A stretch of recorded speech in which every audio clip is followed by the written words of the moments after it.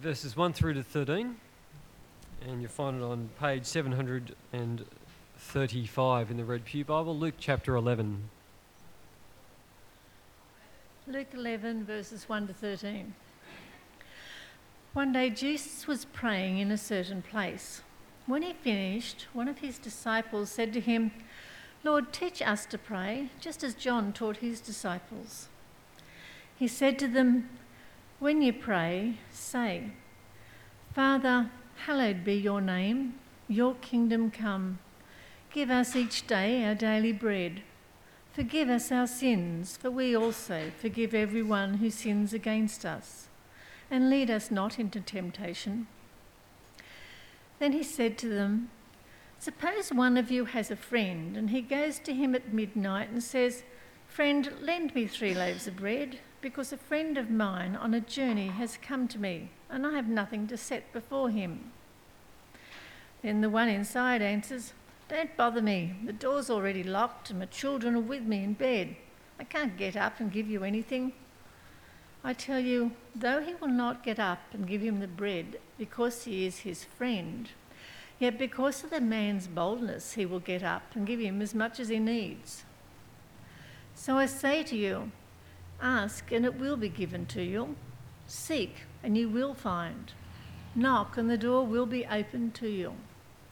For everyone who asks receives. He who seeks finds. And to him who knocks, the door will be opened. Which of you fathers, if your son asks for a fish, will give him a snake instead? Or if he asks for an egg, will give him a scorpion? If you then, though you are evil, know how to give good gifts to your children, how much more will your Father in heaven give the Holy Spirit to those who ask him?" Shall we pray? Father, we thank you so much for your word. We pray now that your Spirit would be enlightening the ignorance of our minds and the darkness of our hearts, and filling us with all spiritual wisdom and understanding, that we would live lives that are worthy of you. And we pray these things in Jesus' name. Amen. About 30 years ago, I was having a conversation with some Christian friends. We were talking about prayer, and I don't usually remember conversations that I had 30 years ago. But I remember this particular conversation for a couple of reasons. And one of those reasons was that there was a young lady that was part of that group who had only recently turned her life over to Christ. She'd found new life in Christ, and she was very grateful. And you know what that's like, don't you, when you talk to someone who's just become a Christian? She was bubbling over with enthusiasm, particularly enthusiasm about prayer. She said to the rest of us, she said, I just love praying. She was so grateful, and she was genuinely astounded that the God of the universe is someone who she could now talk to, and that he would listen to her, that she could call him Father, and that he loved her. It was so refreshing. It was so refreshing to be reminded of what prayer is, talking to the God of the universe, and why we should pray, because he's our Father. It was refreshing until someone else chipped in, an older man who'd been a Christian for a long time, and he was listening to her saying, "I just love prayer," and he said, "What? Really? You love prayer?" He said, "I just find it hard work." At which point I thought to myself, brother, that may be how you feel, but did you really have to say that at this particular point in time? But, both were expressing feelings that many of us will have at different times in our lives. There'll be times when we're so just caught up in wonderment at who God is and what he's done for us that we we are just overflowing with prayerfulness, and other times when our prayer life may run a little bit on the dry side of things. And we may not describe prayer during those times as being just hard work, but you know, it's like the pressures of time, the other priorities that creep in on us. Even not knowing what to pray about may hinder our prayer life. Sometimes we may even wonder whether or not God is really listening. I mean, why would he? Why would the God of the universe listen and care for someone like me? Now, in one sense, praying to our Creator should be the most natural thing in the world, shouldn't it? After all, we are his creatures. But we know that it's not like that. It doesn't feel like it's the most natural thing in the world to do. And we often need to be encouraged in our prayer lives, even taught by others how to pray. Now that's how the disciples of Jesus felt. It was, as we've seen in Luke's Gospel and through the other Gospels, it was quite common for Jesus to spend time alone praying, to go to a solitary place where he could be freed from things which would otherwise distract him, and even pray through the night, pouring out his heart to God the Father. Now, his disciples, of course, were aware of this. I mean, when you live or travel with someone who regularly is in prayer, it's pretty hard not to notice that. And so in Luke chapter 2 verse 1, Luke 11 verse 1 rather, one day after Jesus had finished praying, one of the disciples made a request, and we see it there. He said, "Lord, teach us to pray, just as John has been taught his disciples." Lord, teach us to pray. I mean, how good would that be? How good would it be to have Jesus, God the Son, who has always been in perfect fellowship with God the Father? How good would it be to have him teach you to pray? And this is what happens here in this passage. Because Jesus now proceeds to teach his disciples about prayer. We're going to have a look at that. We're going to unpack it a little bit. We're going to apply it. But one of the first things we notice is that when we pray, in verse 1, we are able to speak to God as our Father.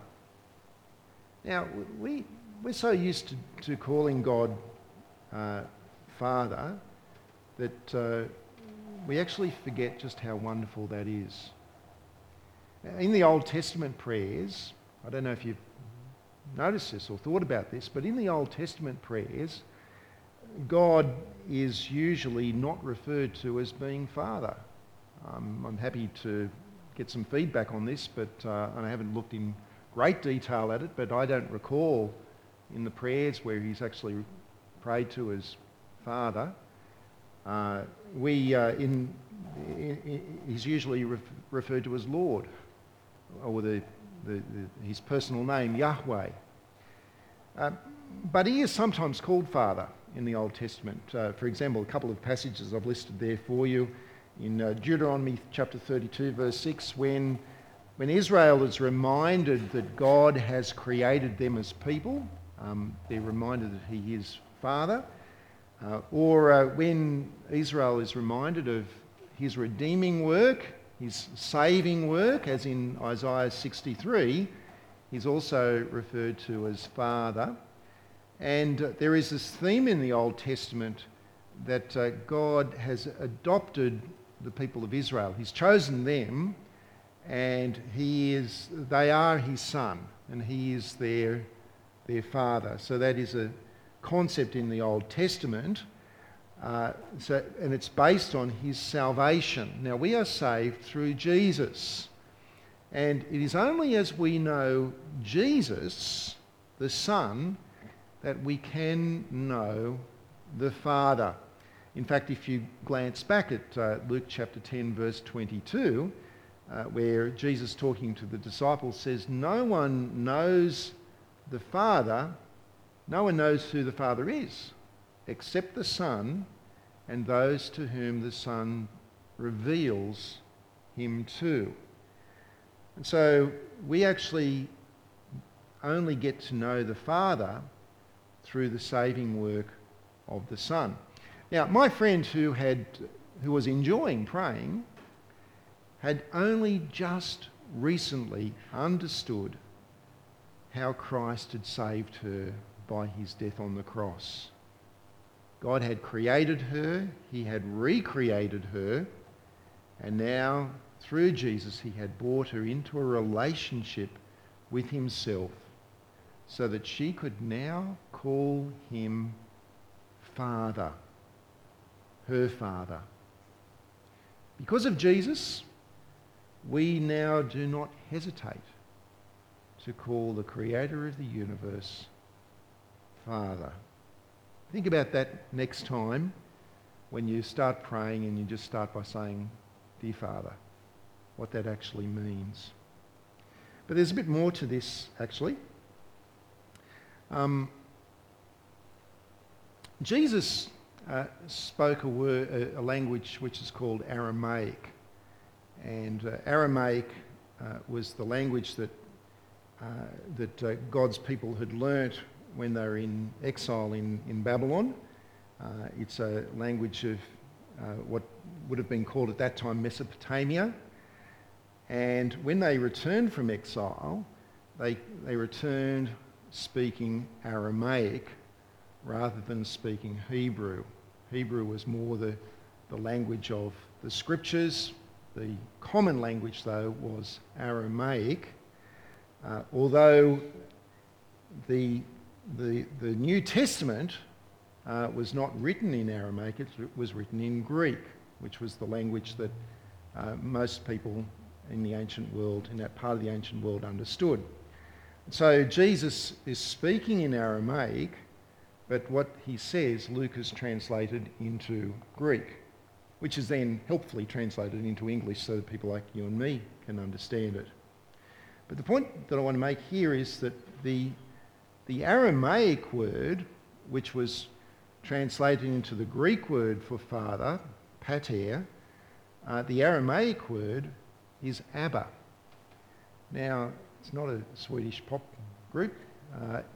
Abba, the word Abba, and Paul makes a point of this in Galatians, I think it's in Galatians 2, that the word Abba is not a very formal, it's quite an informal way of referring to your father.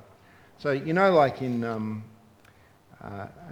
the son or daughter of an English aristocratic kind of person, if they call the father, it's sort of this austere, distant, formal kind of expression, which is actually expressing the nature of that relationship.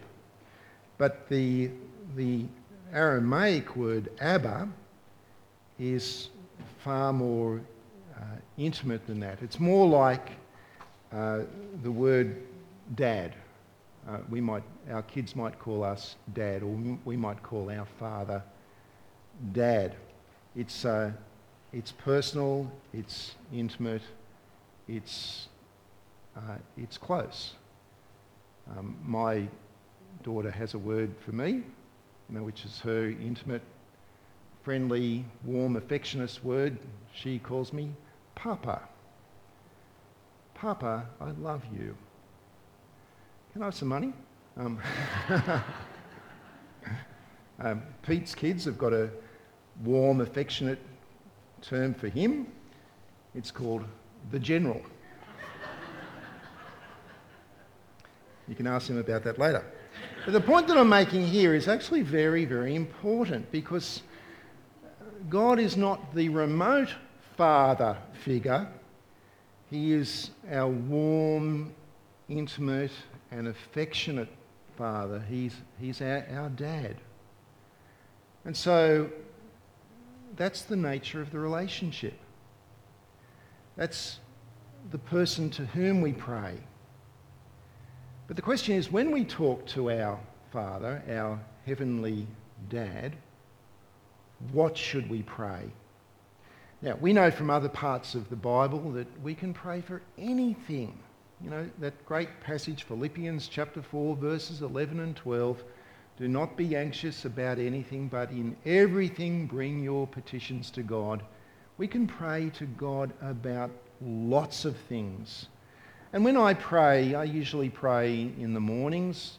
I get up before the rest of the family's roused out of bed, and I make my way to the espresso machine. I grab the espresso, grab my Bible, find my regular chair, and I just pour out. I read the Bible and I pour out all my concerns, you know, about my life, my family, our church, our world, and things that are happening in that day, and so on. And we should be able to do that. We should do that. We should be pouring out anything that we need to talk to our Father, our loving, affectionate Father, about. And that is a great privilege. It's the most special thing to be able to do that. But our concerns should also reflect the concerns that God has. And that's what we see here in the passage. If you have a look at I'm going to read verses 2 through to 4, where Jesus says to them, when you pray, say, Father, hallowed be your name, your kingdom come, give us each day our daily bread, forgive us our sins, for we also forgive everyone who sins against us, and lead us not into temptation. You know, I was driving the car the other day listening to the radio. It was first thing early in the morning, or about 9 o'clock or something like that. And I don't usually listen to Parliament, but that was on ABC at that time. And it was the very beginning of the Parliament. And I heard the speaker speak up, and he prayed. And he prayed what I thought was a marvellous prayer, praying for God's direction and his wisdom in the deliberations that they would partake in that day. And then he prayed what's come to be known as the Lord's Prayer from Matthew chapter 6 and Sermon on the Mount. And he prayed the Lord's Prayer, and I found myself sitting in the car, and at the end I burst out with this hearty Amen. Amen. I kind of wondered what the honourable members were thinking, and how many of the honourable members would have understood it or believed it. No doubt some do. But it's interesting, isn't it, that in Matthew 6, it's a different prayer, because Jesus taught about prayer on more than one occasion, but it's very similar to this prayer. And he taught the disciples to pray in order that they would not babble in prayer like pagans. And it's quite ironic that the very prayer that Jesus has taught so that people wouldn't just babble on in prayer has, I believe, become probably the world's most babbled prayer, as people actually just pray it without even thinking about it and understanding it. So we need to not babble in prayer. We need to understand what this teaching on prayer is saying. And it's expressing the concerns of God. And I've listed those concerns for you on your sheets, that it's about God's honour, God's kingdom, God's provision, God's forgiveness and God's protection. The first thing is God's honour. It ought to grieve us that we live in a world where so many people ignore and even blatantly reject God, who is the source of our lives. That God is not honoured, that his name is not hallowed, which means to be set apart, to be considered to be holy. His name, meaning his reputation, everything about God should be hallowed, should be honoured. And it's not. And so we need to pray for change. We need to be praying that God would be honoured in our world, that his name, that his reputation would be hallowed. And that happens. That prayer is answered when the gospel is spread, because the gospel is the good news. When we declare the gospel, we are declaring the greatness of God. We're declaring who he is. We're declaring his holiness. We're declaring our sinfulness. We're declaring what he has done, the great and marvellous thing that he's done in sending Jesus. And so as the gospel is spread and as the gospel is believed, the name of God becomes hallowed in our world because people join in on the kingdom. We pray for his kingdom. That's the second thing we pray for. We pray for his kingdom, that his kingdom would come, that more people would be submitting their lives to his kingship, that they would join his king dominion. And that's happening all the time as the gospel is being responded to. It happens ultimately, God's kingdom comes into effect, into its full consummation, when the Lord Jesus returns. And when he returns in judgment. Which is an interesting thought, because I'm not convinced that non-Christians should be praying the Lord's Prayer if it's praying for the coming of Jesus in judgment.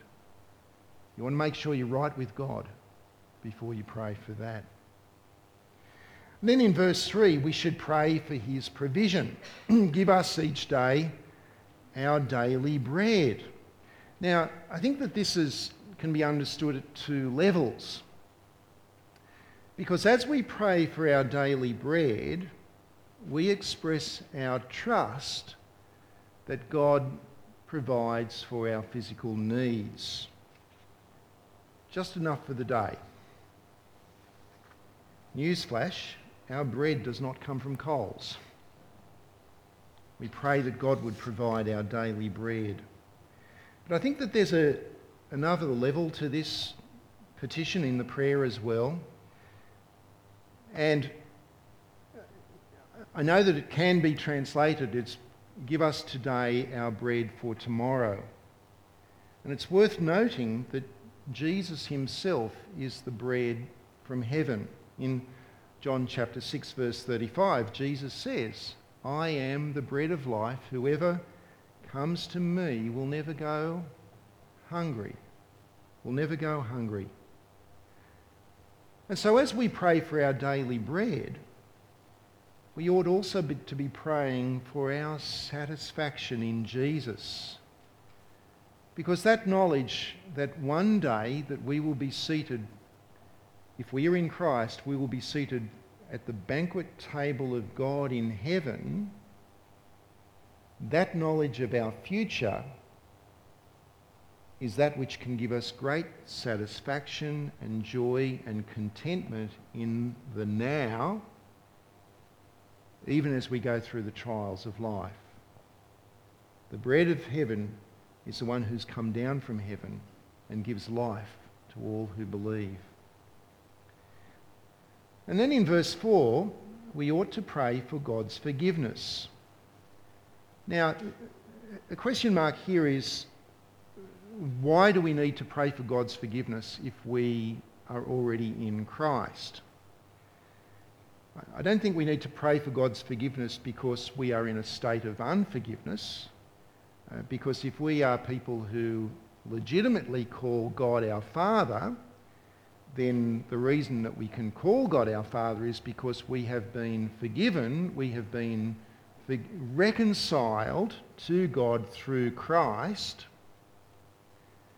And so it's not the case that, if you die without having asked for forgiveness about the sins that you committed, most recently, that you're not going to be forgiven. That's not the case. Christ's death on the cross once and for all pays for our sins. But in our daily relationship with God our Father, we need to understand the basis of that relationship. And we will want to be people who come clean with God, talk to him about our sinfulness, thanking him for his forgiveness, but praying for our change. We want to be expressing that forgiveness is the basis of our relationship. Being sorry, repenting, and by extension now, forgiving those who sin against us, because we know what it is to be forgiven. And you know what? When we forgive other people, that's one sinner forgiving another sinner. But when God forgives us, that is a holy, righteous, perfect God forgiving a sinner. That's the much greater forgiveness that takes place. And finally, we will pray for God's protection against temptation, because we don't want to sin anymore. Christ died for our sins, and so we want to be living lives that honour God, that do hallow his name. In fact, not only do we not want to even sin, we don't want to even put ourselves in a position where we're tempted to sin. And so there'll be areas in our life where we know that we are particularly prone to sin, and we will need to create some boundaries, some barriers. We will need to actually do our very best to not even get into a situation where we're likely to be tempted in that way. And so we pray for that. When we pray, Lord, lead us not into temptation, it's not as if God is pushing us in the way of towards temptation, and we're saying, don't do that, Lord. We're actually saying, Lord, keep us away from temptation. And we will actually want to act with God in that. So, there's a lot which we could unpack from this prayer, but I just wanted to outline the big picture. And the big picture is that we pray for God's honour, God's kingdom, God's provision, God's forgiveness, and God's protection.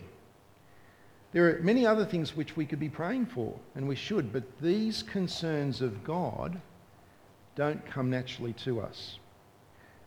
That's why Jesus had to teach his disciples to pray these things. They're not the first things that sort of come to our minds when we want to pray, and yet these are the things which we ought to be praying for because they reflect the mind of God. And so, like the disciples, we too need to be taught. So, that's what we pray for. The next question then is, why should we pray in the first place? And the answer is because God is our Father and he cares. Let's have a look at verses 5 through to 8. In verse 5, then Jesus said to them, suppose one of you has a friend and he goes to him at midnight and says, friend, lend me 3 loaves of bread because a friend of mine on a journey has come to me and I've got nothing set before him. Then the one inside answers, don't bother me. The door is already locked. My children are with me in bed. I can't get up and give you anything. I tell you, though he will not get up and give him the bread because he is his friend, yet because of the man's boldness, he will get up and give him as much as he needs. Put yourself in the shoes of the neighbour who's in bed, right? It's midnight, you've got the kids all settled down, they're asleep, you're trying to get off to sleep yourself, and then lo and behold, the doorbell rings. And you think, my goodness, who is that? And you say, who is it? And on the other side it says, it's your neighbour. It says, look, I've got a bit of a problem here. I've just got some visitors that have just popped in. They're travelling and can I borrow some bread from you? And your next words are, what are you thinking? Now, I understand that in Jesus' culture, visitors did tend to arrive around midnight because it was easier to travel in the cool of the evening rather than in the hot sun of the day. And I also understand that a traveller visiting a home would be considered to be like a guest of the whole village, and so everyone had a bit of a responsibility there. But this neighbour basically says to his friend, he says, "Go away. The door is locked. I can't help you." And yet Jesus says that if the other man just keeps on knocking and keeps on pestering him and keeps on asking for the bread, well, you know what's going to happen. Eventually the neighbour's going to say, "All right, look," and he hands over some bread just to get rid of the guy. Some people think and say that this is a parable about persevering in prayer. They say that, what the meaning is that Jesus is saying, don't stop knocking. God is like that neighbour. God will eventually open the door. Now, we should persevere in prayer. Paul tells us to pray continually, but I don't think that that's the point here. This is not a parable about persevering in prayer. In fact, it's the exact opposite to that, because God is the exact opposite to this neighbour. Read verse 9. He says, "So I say to you, ask and it will be given to you, seek and you will find, knock," and what's going to happen? The door is going to be opened. "For everyone who asks receives, he who seeks finds, and to him who knocks the door will be opened." If your neighbour comes knocking on your door at midnight and says, "Have you got some food, a loaf of bread?" You might say, "Look, mate, can you come back tomorrow morning? We'll sort you out." But if your son or daughter comes to your door at midnight or phones you up at midnight needing your help, how many times are they going to have to knock? How many times are they going to have to phone? Once. Isn't that right? Once. And the door will be opened. Once. And the mobile phone call will be answered, assuming you're awake, of course. You see, even the unhelpful neighbour will begrudgingly open the door. Jesus' point is, how much more confident can we be that our Heavenly Father will answer our prayers?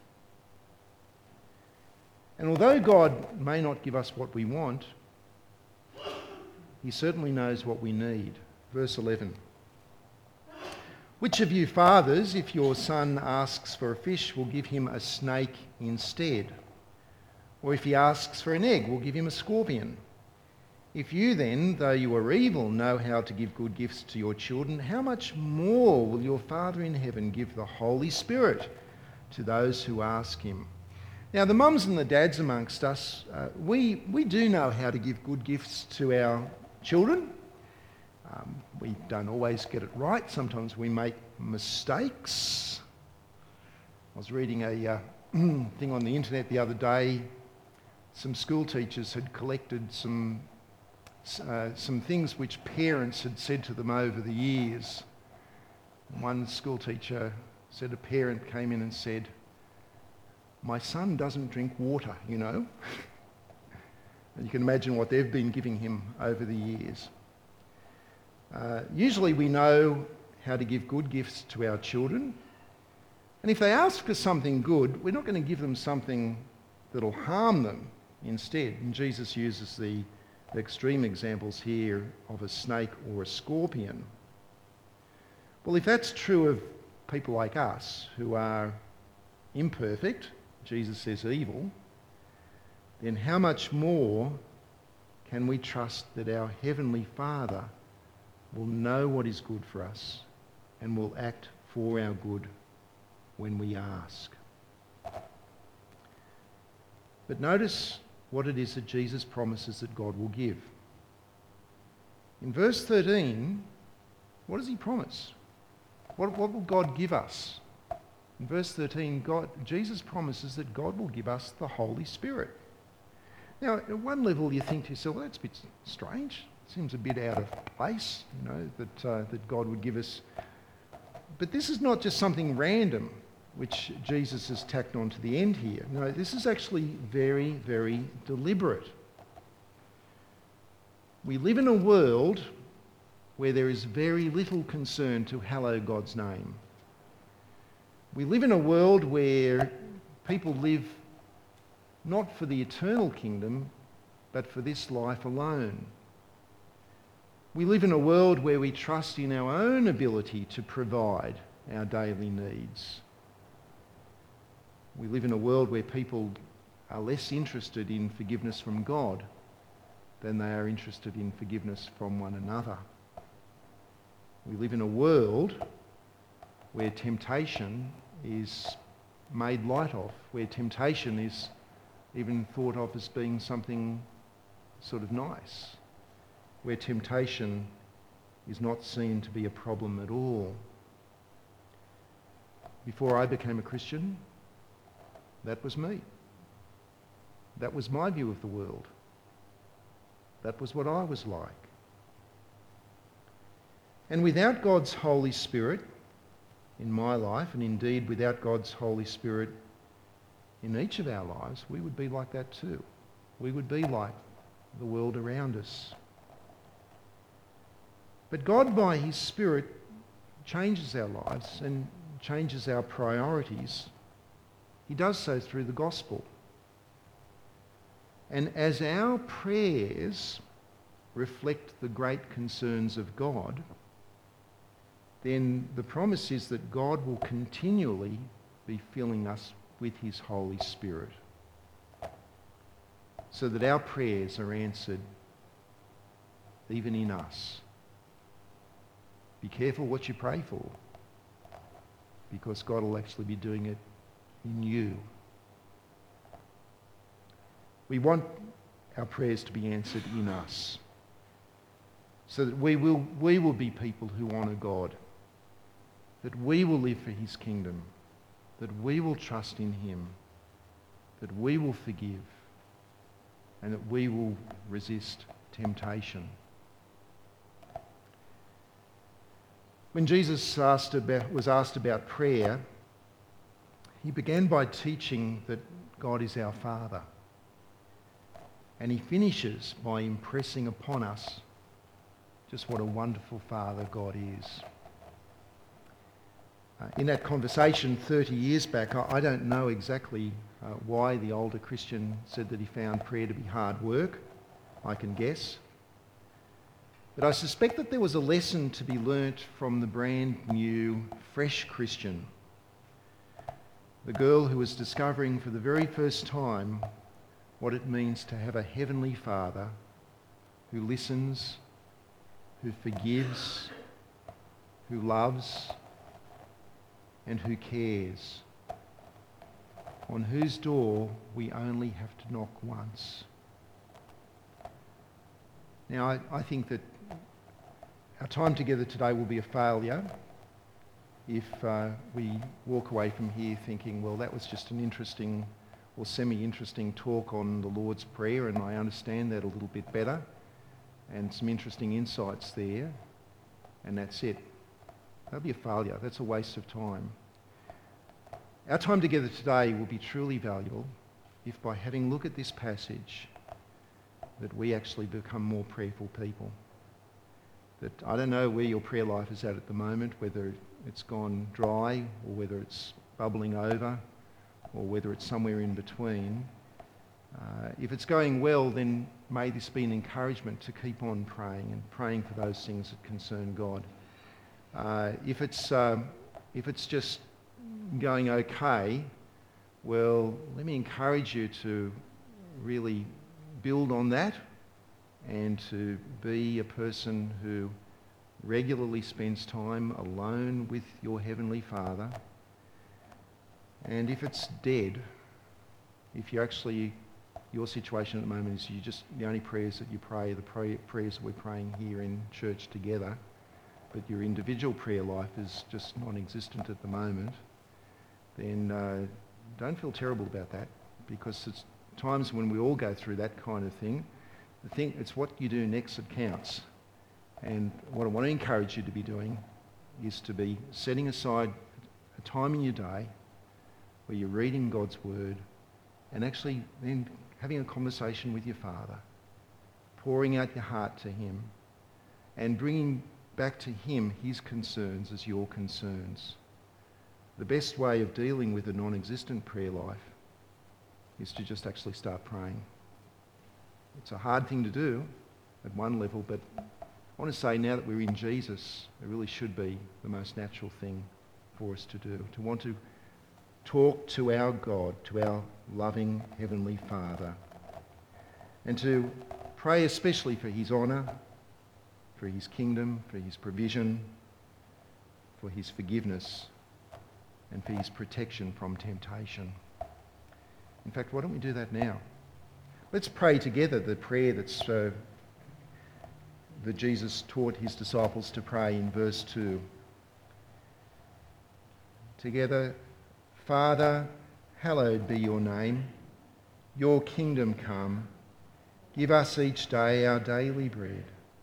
Forgive us our sins, for we also forgive everyone who sins against us. And lead us not into temptation. Amen.